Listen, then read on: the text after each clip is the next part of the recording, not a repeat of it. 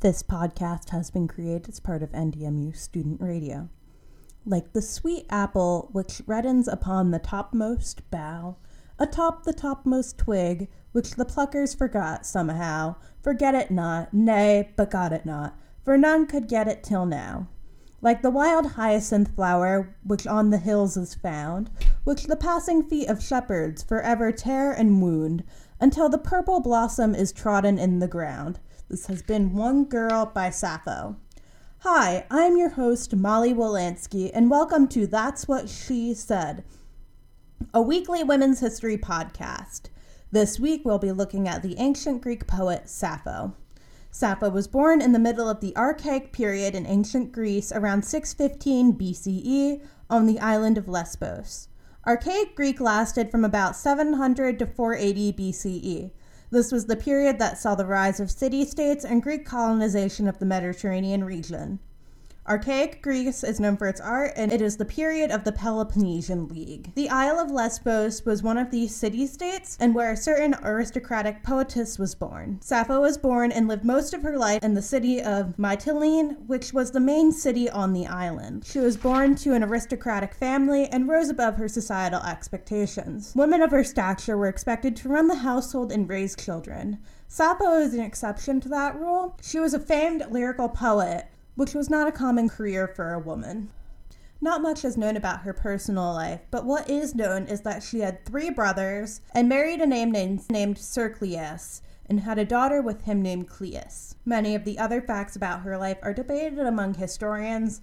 Along with the lack of information about her life, most of her poetry has not survived to today. And when there are fragments of her work, it is still missing a vital element, music, because Sappho was a lyrical poet.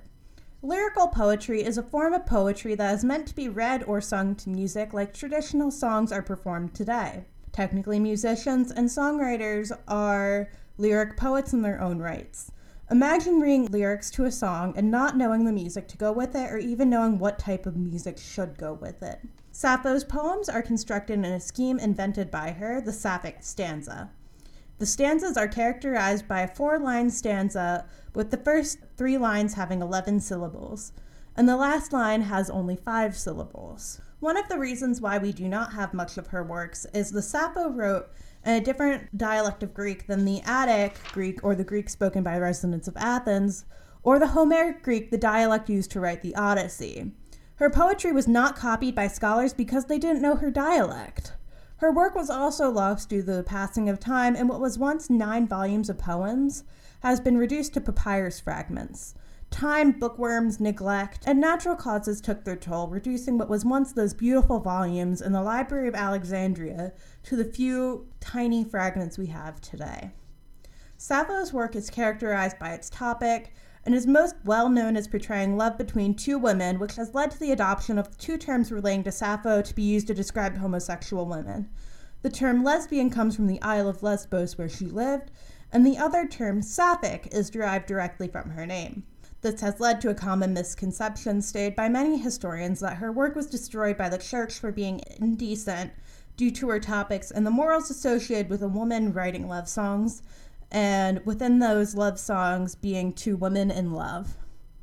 Not all historians see Sappho as lesbian goddess like the LGBTQ community and the internet see her, stating that her work should not be read as a biography because of how little we know about her and how little of her work that we have. I will leave this interpretation up to you, the listener. Do you see Sappho as a homosexual hero or a misunderstood woman?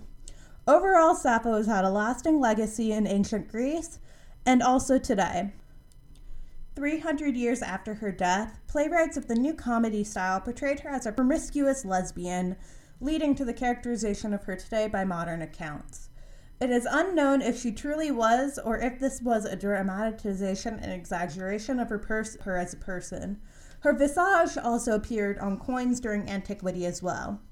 Not much is known about the end of her life. Some put her dying young and taking her life by jumping off a cliff out of heartbreak, and others put her death from old age around 550 BCE.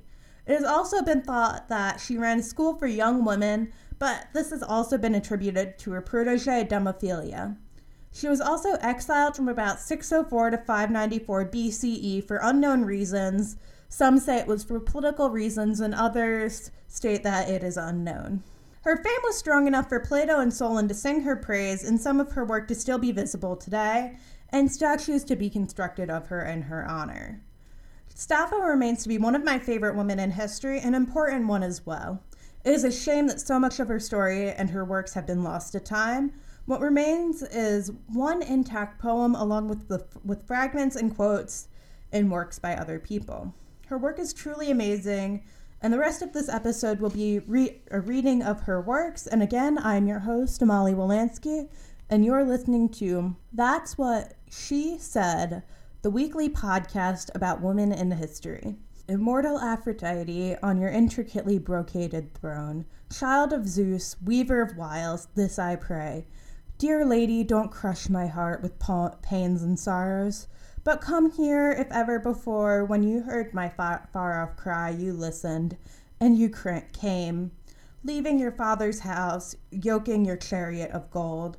Then beautiful swift sparrows led you over the black earth, from the sky through the mid-middle air, whirling their wings into a blur. Rapidly they came, and you, O blessed goddess, a smile on your immortal face, asked what happened this time, why did I call again, and what did I especially desire for myself and my frenzied heart? Who this time am I to persuade to your love, Sappho? Who is doing you wrong? For even if she flees, soon she shall pursue, and if she refuses gifts, soon she shall give them. If she doesn't love you, soon she shall love, even if she is unwilling. Come to me now once again and release me from grueling anxiety.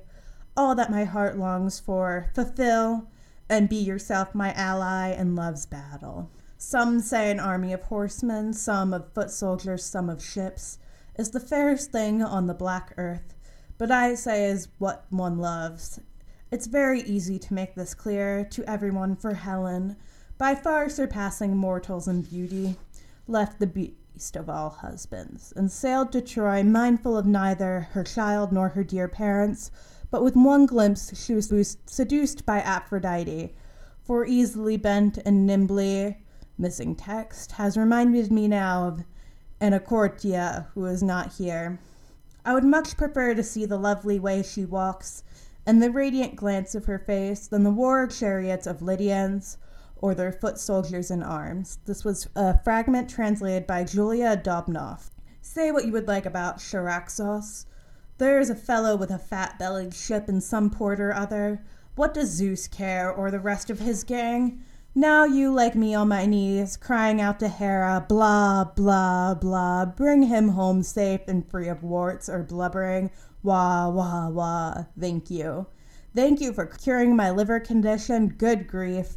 Gods do what they like. They call down hurricanes with a whisper, or send off a tsunami the way you would a love letter. If they have a whim, they make some henchmen fix it up like those idiots in the Iliad. A puff of smoke, a little fog, away goes the hero. It's happily ever after. As for Larichos, that lay abed lives for the pillow. If for once he'd get off his ass, he might make something of himself. Then, from that reeking sewer of my life, I might haul up a bucket of spring water. Charaxos and Larichos, translated by William Logan. He is dying, Aphrodite. Luxuriant Adonis is dying. What should we do? Beat your breasts, young maidens, and tear your garments in grief. Translated by Julia Dobnoff. Virginity, virginity, where will you go when you have left me? I'll never come back to you, bride. I'll never come back to you. Translated by Julia Dobnoff. Death is an evil. That's what the gods think, or they would die. Also translated by Julia Dobnoff.